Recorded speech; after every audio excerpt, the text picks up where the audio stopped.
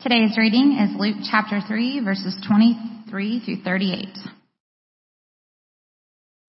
Jesus, when he began his ministry, was about 30 years of age, being the son, as was supposed, of Joseph, the son of Heli, the son of Matthat, the son of Levi, the son of Melchi, the son of Jannai, the son of Joseph, the son of Mattathias, the son of Amos, the son of Nahum, the son of Esli, the son of Nagai, the son of Maath, the son of Mattathias, the son of Simeon, the son of Josech, the son of Joda, the son of Joanan, the son of Risa, the son of Zerubbabel, the son of Shealtiel, the son of Neri, the son of Melchi, the son of Adai, the son of Kosam, the son of Elmadam, the son of the son of Joshua, the son of Eliezer, the son of Jorim, the son of Matthat, the son of Levi,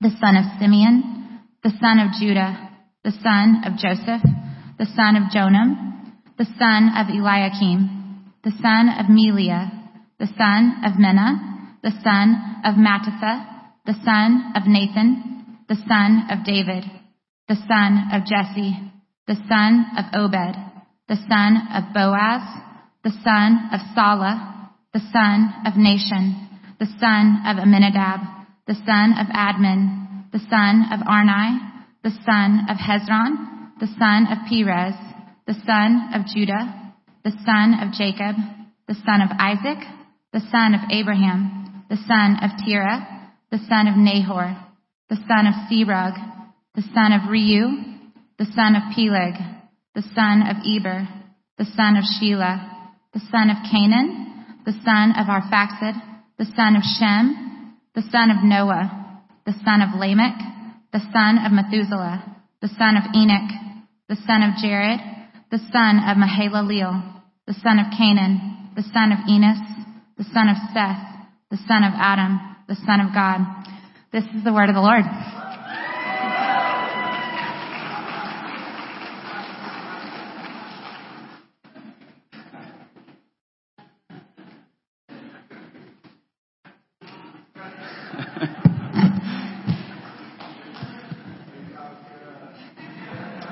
I was going to ask y'all to clap for Kara, but you already did. Good morning, family of God. I don't think this mic is up enough. Guys, can you? Oh, there it is. Okay. Good morning, family of God. But seriously, she just pronounced Melchi correctly, not once, but twice. Verse 24 and verse 28. Hey, would you bow your heads with me? I want to pray and ask God's blessing on this time. One more time. Our Father in heaven, we thank you. We praise you because you are a God who speaks. And we ask you that this morning we would be a people who hear. I pray that we'd be a people who hear not only with our ears, but with hearts of faith. I ask for myself for the help of your Holy Spirit right now to say everything that you want me to say and to say it clearly. And I ask for all of us as a people just grace, Lord, that we'd be transformed by the renewal of our mind as we think of Jesus as the culmination and the center of human history. Pray it all in his name. Amen. So Luke's gospel has finally reached the point at which Jesus is an adult. He's about 30 years old and he's beginning his public ministry. And from this point on, Jesus is going to do a lot of exciting stuff. He's going to open the eyes of the blind. He's going to heal sick people and raise the dead. He's going to cast out demons. He's going to proclaim the arrival of the kingdom of God. And he's going to teach with a combination of wisdom, compassion, and authority that the world has never known before or since. And ultimately, he's going to die on the cross for our sins and rise again. But now, before Luke launches into all of that, he pauses to give us this genealogy. Now, I think we can have a moment of honesty, church family. Even among the Jesus-loving, committed disciples who love to read their Bible, some of us skim when we get to these genealogies, don't we? Anybody want to confess? If you've skimmed a genealogy, say amen. Okay. And we especially struggle if we're asked to read it out loud to the community. which is why we clapped for Kara a second ago. So sometimes we feel a little bit alienated from these genealogies, particularly as modern Western American readers, and we're wondering what's going on here. And I want to begin today just by giving you 3 simple but profound spiritual lessons we can learn from this genealogy. Actually, the first 2 apply to any biblical genealogy. And the third one is especially for this one. The Bible's genealogies help us to think in terms of generations. That's one of our key words today. Everybody say generations. And more specifically, they're teaching us to put ourselves in this story and to understand the meaning of our own lives in a way that is enriched by the story of those who have gone before us as well as those who will come after us. My life and your life and every human life is a product of generations that have gone before us and of those who have come after us. And in our culture, we don't necessarily think that way. Now, we've got a multi-ethnic church with people from 7 or 8 different ethnicities today. And so for some of you, you have a culture that does tend to honor ancestors and to think about genealogy. But the dominant American culture isn't that way. As a matter of fact, all of us in this room, biologically, whether we ever met them or not, we had 2 parents and 4 grandparents and 8 grandparents and 16 great-great-grandparents and so on. But if I was going to ask you how many of your 16 great-great-grandparents you know, how many could you list? Probably most of us would give an answer between 0 and 1 or 2. We just don't tend to know our story. We live in a culture that is very oriented towards the present. We don't necessarily think much about those who have gone before us, and we don't tend to actually think very much about what's the legacy we're going to leave for people 10 generations from us. We tend to focus on the present. We live in a culture that tends to be very hyper-individualistic. And there's some good things about the American emphasis on the dignity of the individual. That's important. But these genealogies here are reminding us and awakening us to the fact that the meaning of your individual life and the dignity of your individual life is not something that can be understood in isolation. The meaning of your life has to be understood, first of all, in relation to God, your Creator. But second of all, in relation to all the people who have gone before us and all the people who will come after us. Now this leads to a second lesson, which is deeper than the first one.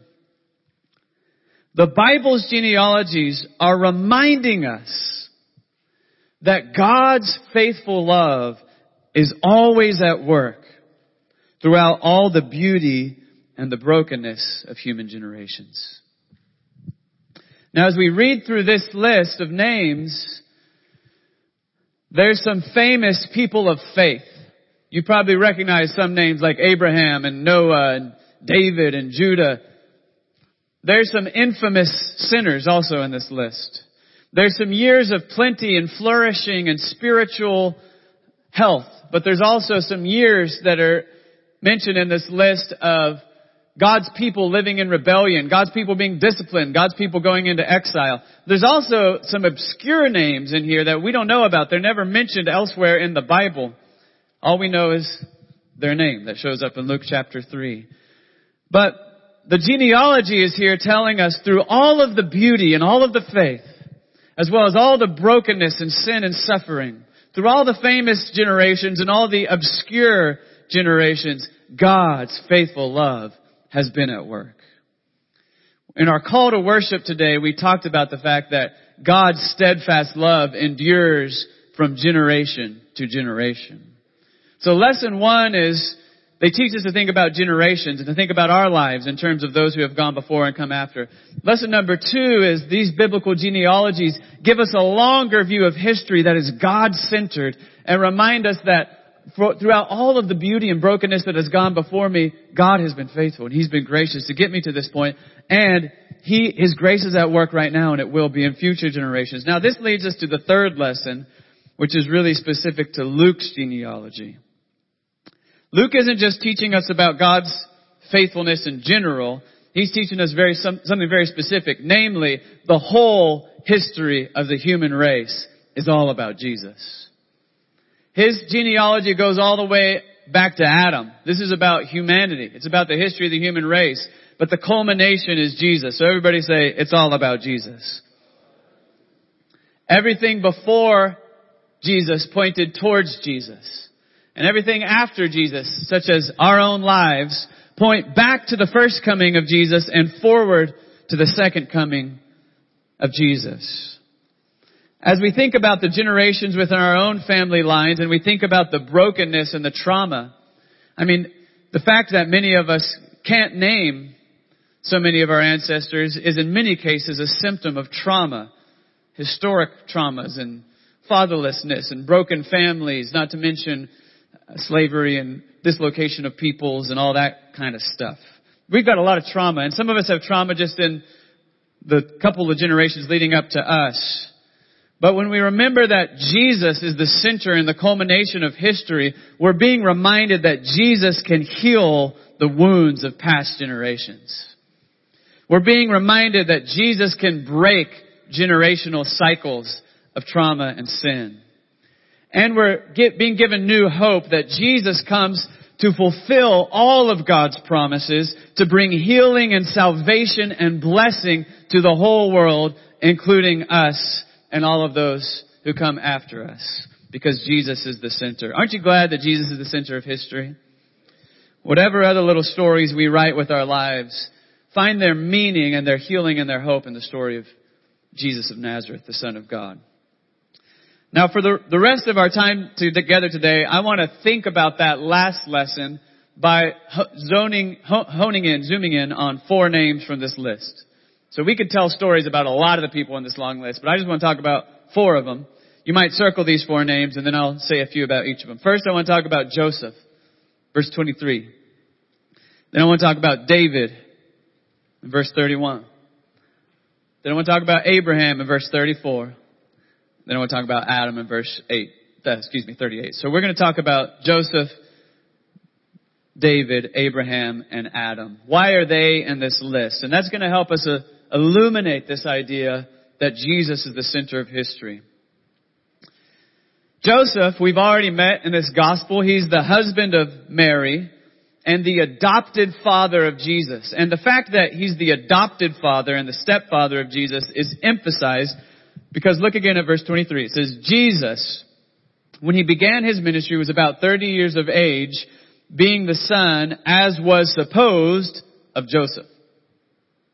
Now I encourage you to underline those 3 words, as was supposed. As was supposed. Luke likes this phrase, and he uses that little word supposed 9 times in the Gospel of Luke and the book of Acts. And 8 of those 9 times, he's talking about something that people supposed wrongly. So that's what he's doing right here. And he's saying most people thought that Joseph was the biological father of Jesus, but he wasn't. He was the adopted father of Jesus. And he says this to remind us of what he already taught us back in chapter 1, namely, the birth of Jesus was a miraculous birth. Jesus was born of the Virgin Mary. So Joseph is his adopted father, and his birth of the Virgin Mary is a reminder to us right at the beginning of this list that Jesus is the Son of God in an absolutely unique way that no one else can be or ever has been or could be. That's important because when we get to the end of this list, we're going to run into Adam and he's going to be called the Son of God. But at the beginning of this list, Luke tells us Joseph, everybody thought was the father of Jesus, but he wasn't really.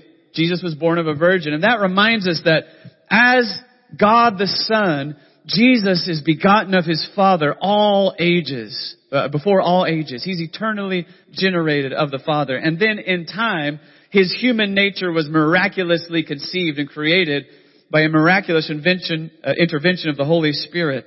So that in a unique way, we could say Jesus is the Son of God. Everybody say, Jesus is God's Son. And Luke wants us to remember that from the beginning of the genealogy. So that's all I'm going to say about Joseph right now. But remember, Jesus was born of a virgin. And that virgin birth is pointing us to the fact that he is the eternal Son of God, begotten of his Father before all ages, eternally generated of the Father, the second person of the Trinity. Now, let's skip down to verse 31. And we're going to talk about David. David is one of the characters who looms very large in the story of the Bible. We've got great stories of the heroism of David, like when he killed the giant Goliath. And we've got great stories of the failure and the sin of David, like when he sexually exploited Bathsheba and had her husband killed. So David is a complicated character. But David shows up in this list in a way that is evoking a lot of those stories, and in particular, in a way that is evoking promises of God. Because for generations, God has been telling His people that God is going to send a Spirit-empowered king from the line of David who comes with God's wisdom and justice and mercy to set all things right in the world. This promise of God was first made to David himself. If you want to read about it later, you can go to 2 Samuel chapter 7. I'm going to read a little bit to you right now from 2 Samuel chapter 7, verses 11 through 13. David wanted to build a temple for God. He said, I'm going to build a house for you. And God showed up to David, spoke to him through a prophet, and said to him, you want to build a house for me, but I'm going to build a house for you, by which he meant a dynasty. And this is how God explains it in 2 Samuel 7, 11 through 13. Now I promise that you and your descendants will be kings. God speaking to David. I'll choose one of your sons to be king when you reach the end of your life and are buried in the tomb of your ancestors. I'll make him a strong ruler, and no one will be able to take his kingdom away from him. He will be the one to build a temple for me. I will be his father, and he will be my son. Now, if you go back and read the books of Kings and Chronicles in the Old Testament, you see that this prophecy is fulfilled through David's son, Solomon. And you see that Solomon does become a very powerful king, and Solomon does build the temple, just like God said he would. And notice that it said, God will call Solomon his son. Now that prophecy, which Luke alludes to, is reminding us that there's more than one way to be called a son of God. Last week we talked about how everyone who trusts in Jesus is adopted, and we become adopted sons or daughters of God. But what it's saying right here, God is saying that Solomon, son of David, is going to be a son of God in the sense that he's going to have a special relationship with God. He's going to learn to trust God and to walk with God. But here's the thing. If we continue to read the story, Solomon starts out as a very wise king who also has some very obvious problems, including arrogance and ruthlessness. And as the story continues, Solomon's obvious problems of arrogance and ruthlessness and his tendency to choose what is political rather than choosing what God has said gets him into a lot of trouble. And Solomon ends up turning his heart away from the Lord in a way that not only brings problems, but it brings generations of problems that will last for thousands of years. And as a matter of fact, if you look back at verse 31, you'll notice Solomon does not appear in this genealogy. If you go look at Matthew chapter 1, Matthew's genealogy of Jesus traces through David and Solomon and all the kings of Judah straight to Jesus. But Luke gives us a different line. Scholars debate why exactly that is and what the difference is. Perhaps Matthew is tracing a legal line of descent of kings, and Luke is tracing a biological line of descent. In ancient cultures like this that trace their genealogies, they could trace it in a lot of different ways based on different rules of descent and so on. So that's not really unusual that the two genealogies are different. But it is significant that when Luke tells us the story, Luke tells us about David and then skips straight past Solomon and traces the line another way through Nathan, the third son of David, not through Solomon. And it's as if Luke is indicating to us what should have been painfully obvious at any rate, which is that Solomon proved to be a great disappointment.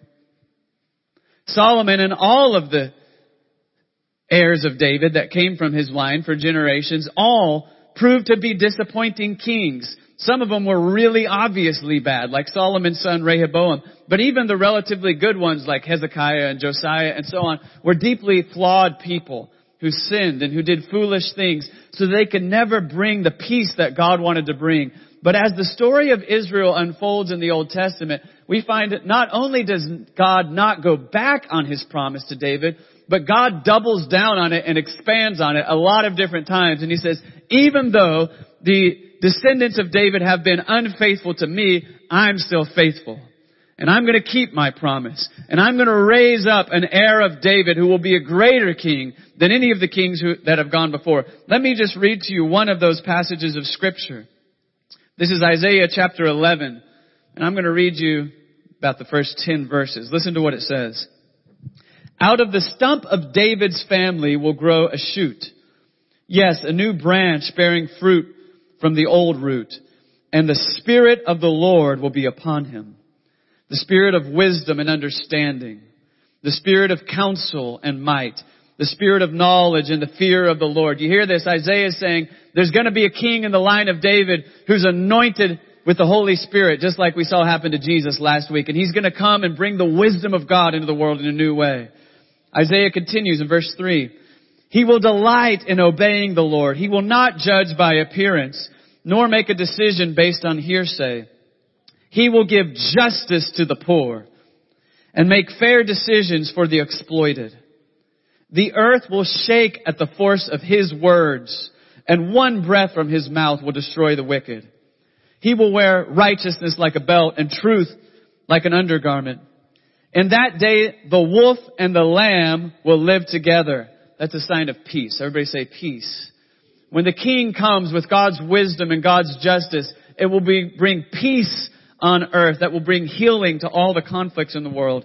It says, the wolf and the lamb will live together. The leopard will lie down with the baby goat. The calf and the yearling will be safe with the lion. And a little child will lead them all.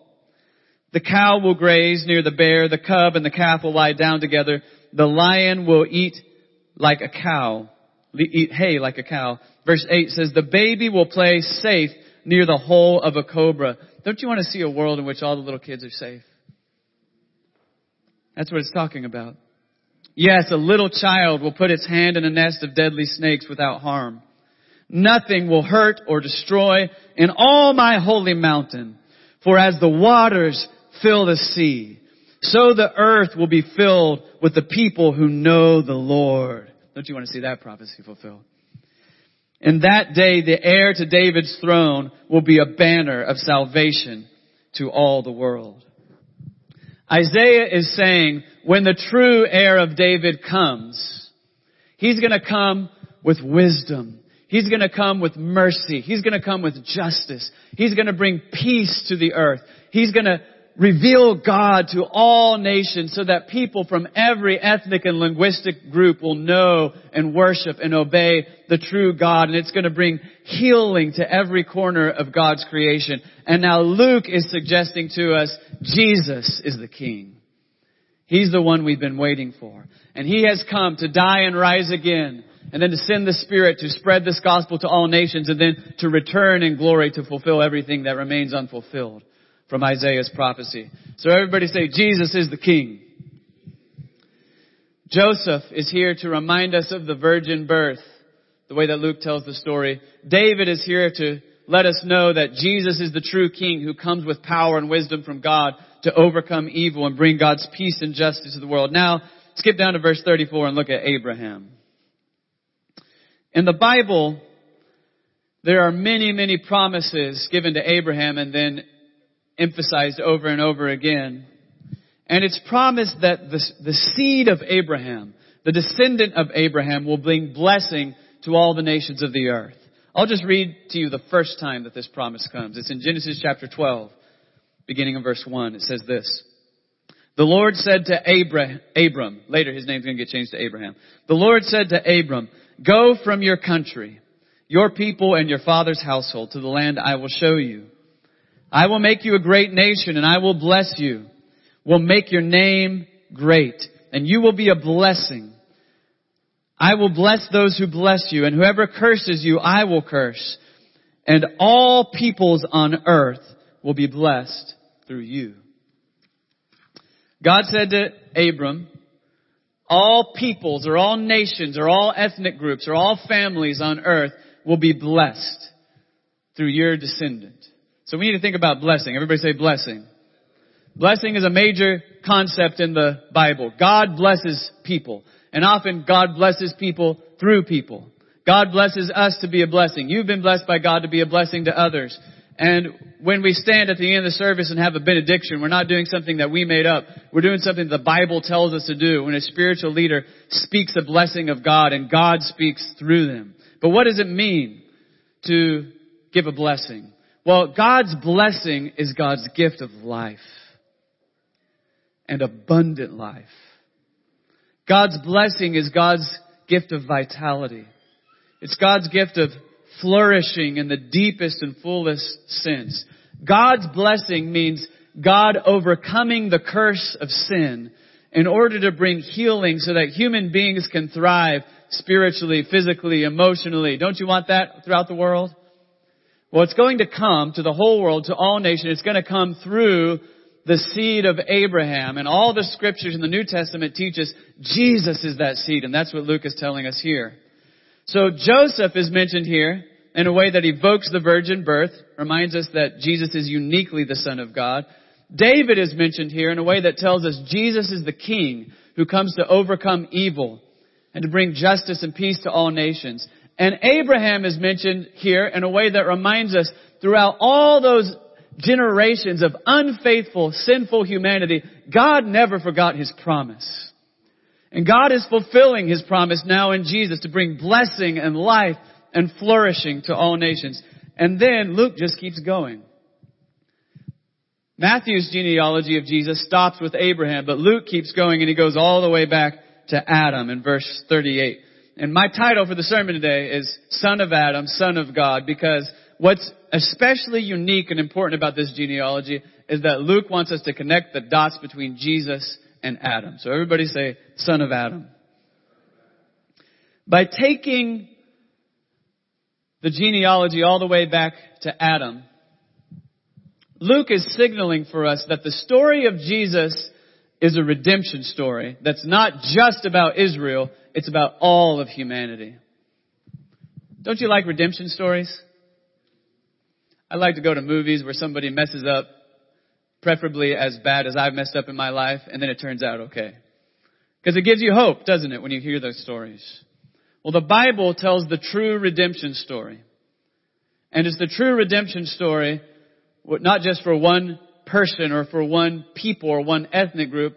It's the true redemption story for all of humanity. Because we're going all the way back to Adam, the source. The story of Jesus is about God intervening to rescue our broken humanity and make us fully, truly human. I want to ask you to think about something. Have you ever noticed that in your life and in all the humans that you know, there is tremendous beauty and tremendous dignity and tremendous potential.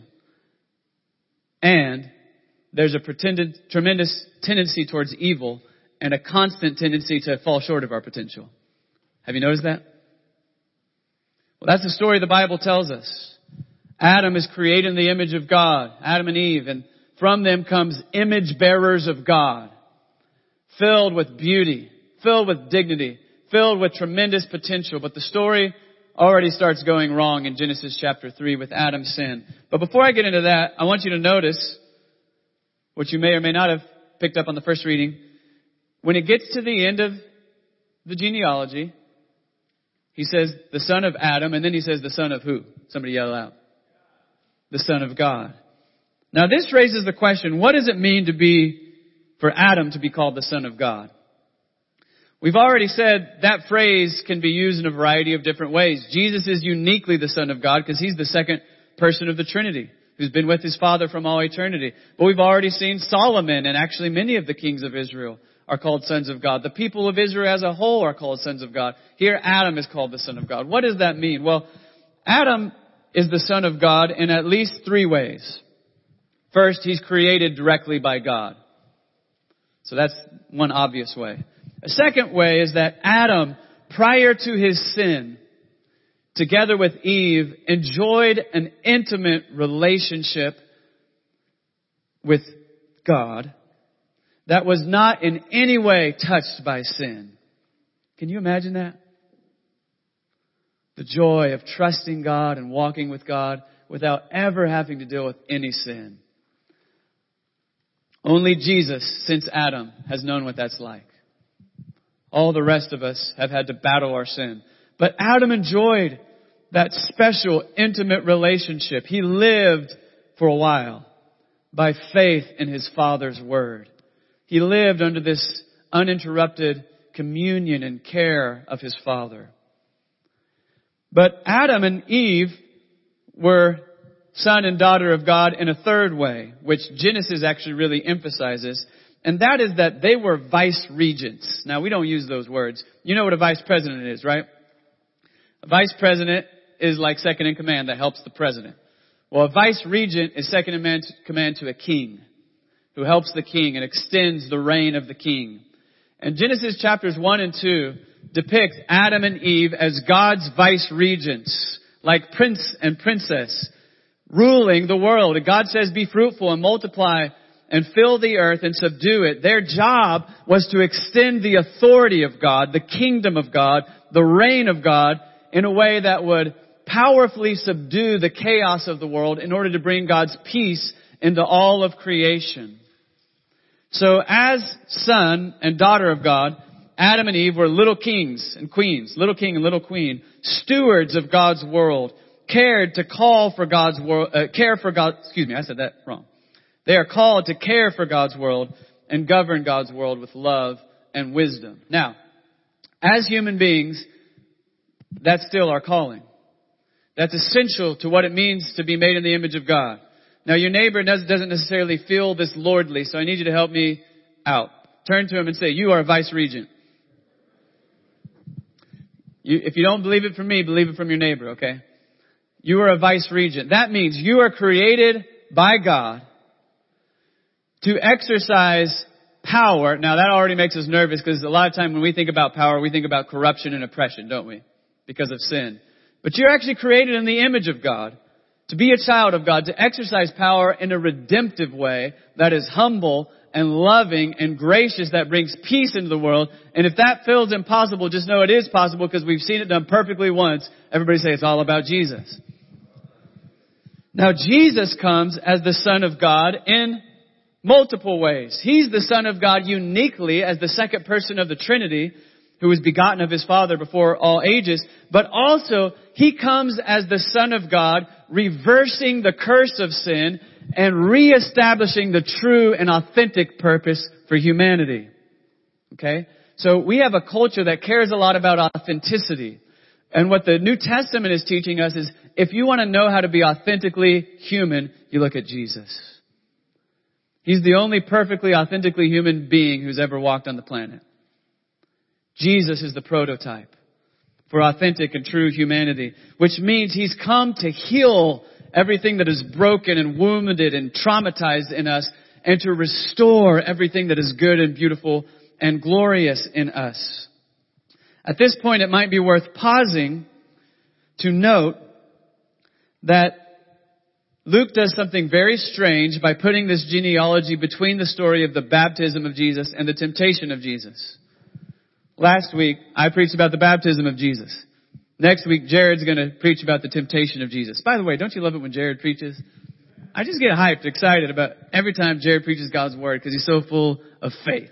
And I just get excited thinking about Jared because our church needs Jared. Aren't you glad God gave us Pastor Jared to take care of us? Let's just say thank you to God for Jared right now. We love you, Jared, in the back. Spontaneous Jared encouragement.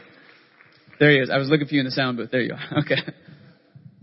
We love Jared. Now, I don't want to steal too much thunder for next week, Jared, for you. But Luke puts this genealogy between the baptism story and the temptation story on purpose. He wants us to think about the baptism and the temptation of Jesus in a way that connects us all the way back to Genesis and the story of Adam. When the Spirit comes down on Jesus in the form of a dove, Luke wants us to think about the Holy Spirit coming down and brooding like a dove over the chaos of the primordial creation to bring peace and order.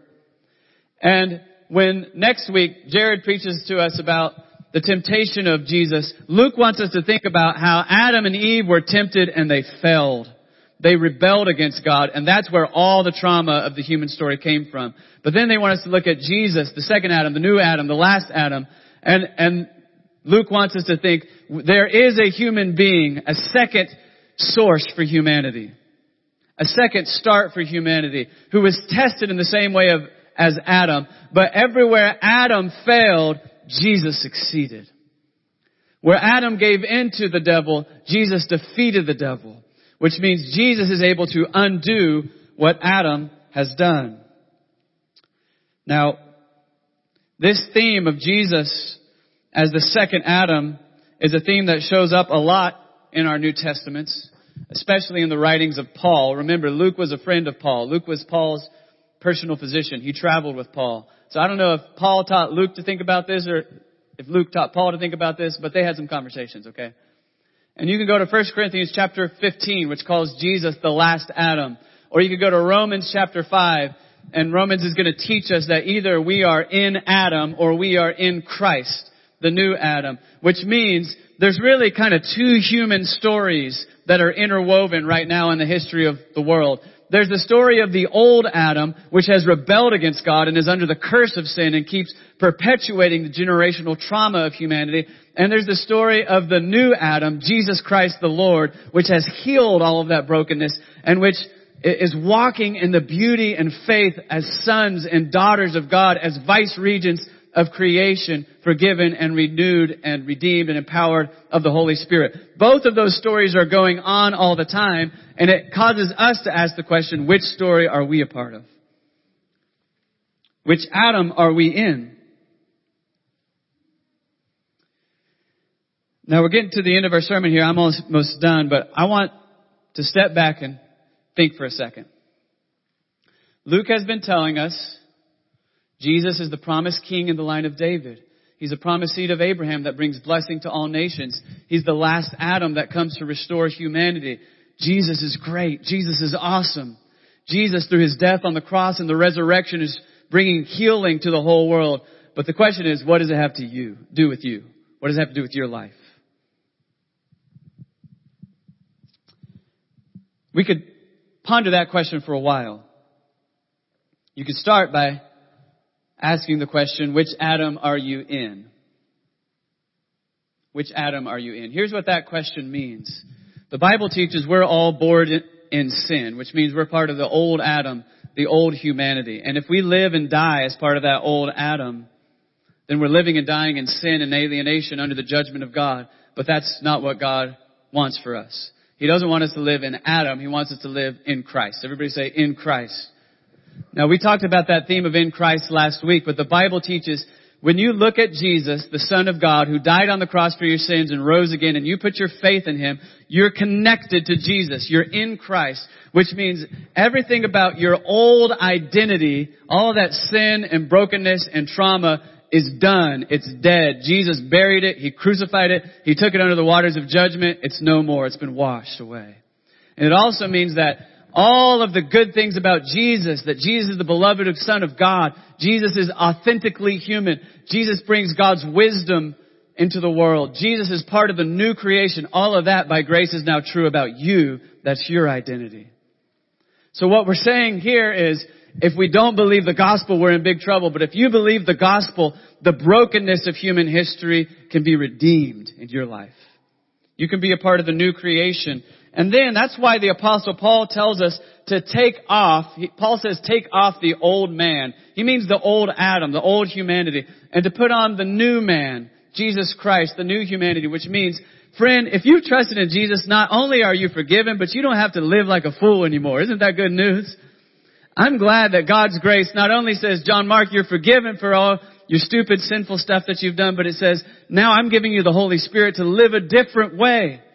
Take off the old humanity. Sure, everybody else is doing it. Everybody else is gossiping and slandering. Everybody else is walking in bitterness and hatred. Everybody else is walking in sexual immorality and drunkenness. But the Bible says in Christ, by the power of the Holy Spirit, you just take it off.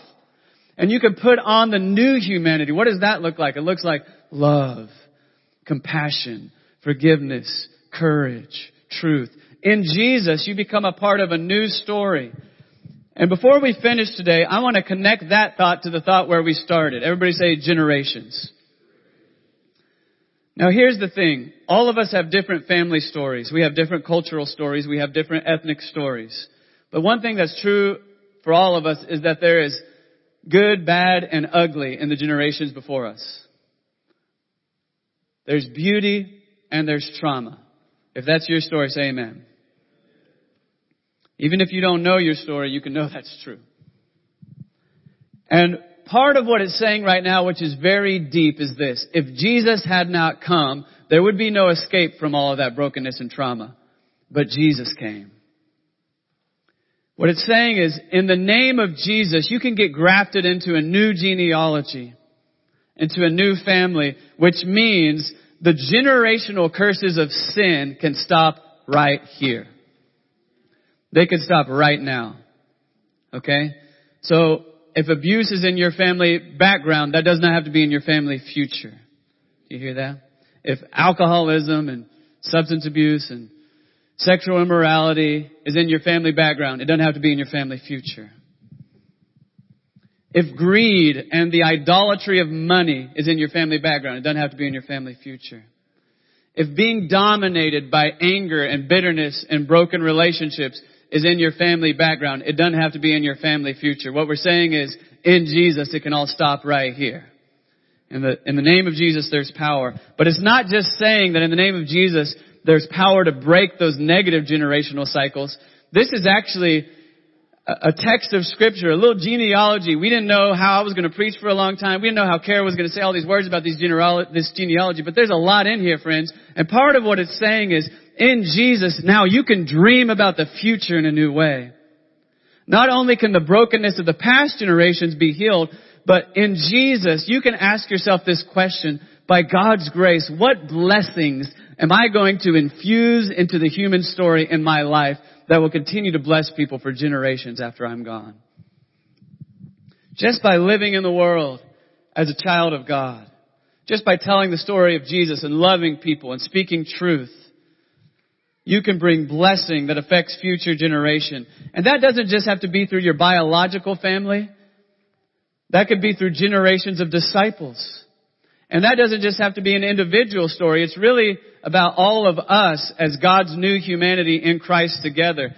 Church, as we evaluate what we're doing here, I want us to think longer term. Here's how we don't want to evaluate our success. If a lot of people come and it feels really energetic in here, we feel excited and think that was good church. And if attendance is down and everybody's tired, we think that was dead and that was bad church. That's a shallow way of thinking about it, right? Now, I mean, I like it when a lot of people come, don't you? And if somebody says amen, that makes me feel a little better. Especially if I don't have to ask for it. Amen? Amen.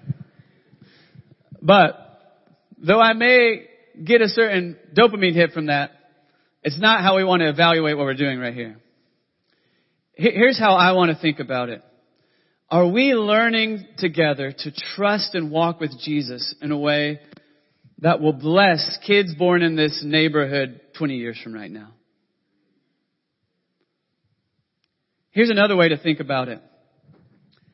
As God's people, freed in Jesus to be human in a brand new way, what gifts of healing are we giving to the subsequent generations? I want to give the next generation and the generation of that after that the gospel of Jesus Christ, don't you? Let's keep telling the story. I also want the generations who are going to be born 30, 40, 50 years from now to grow up in a world where it's normal for the church to be a diverse place, where people from different ethnicities and generations and education and economic background live together and love each other. And that's just normal. Don't you want to give that? I want it to be normal for kids born 200 years from now, when they're reading about pandemics in their history book and thinking, why do I have to read all this? I want them to be born in a place in which it's normal for the Church of Jesus Christ to be a community of peacemakers who are working for the healing of their neighborhoods. Don't you want to give that? I want to give to the next generation The freedom of not having to think about the same generational traumas that we keep coming back to. Because we've learned to trust and love and walk with God in a new way. Now here's the truth. We can't crank out that reality by our own strength. But that is a gift of grace that has been given to us in Jesus Christ. Everybody say it's all about Jesus. And today, as we wrap up and as we pray, I want us to worship Jesus with a new sense of hope. Your story is a part of a generational story that has been healed and is being empowered and freed by Jesus Christ. Why don't you stand with me to pray, and then we'll worship the Lord with one more song. Our Father in heaven, we worship you that we can know you as Father because Jesus came.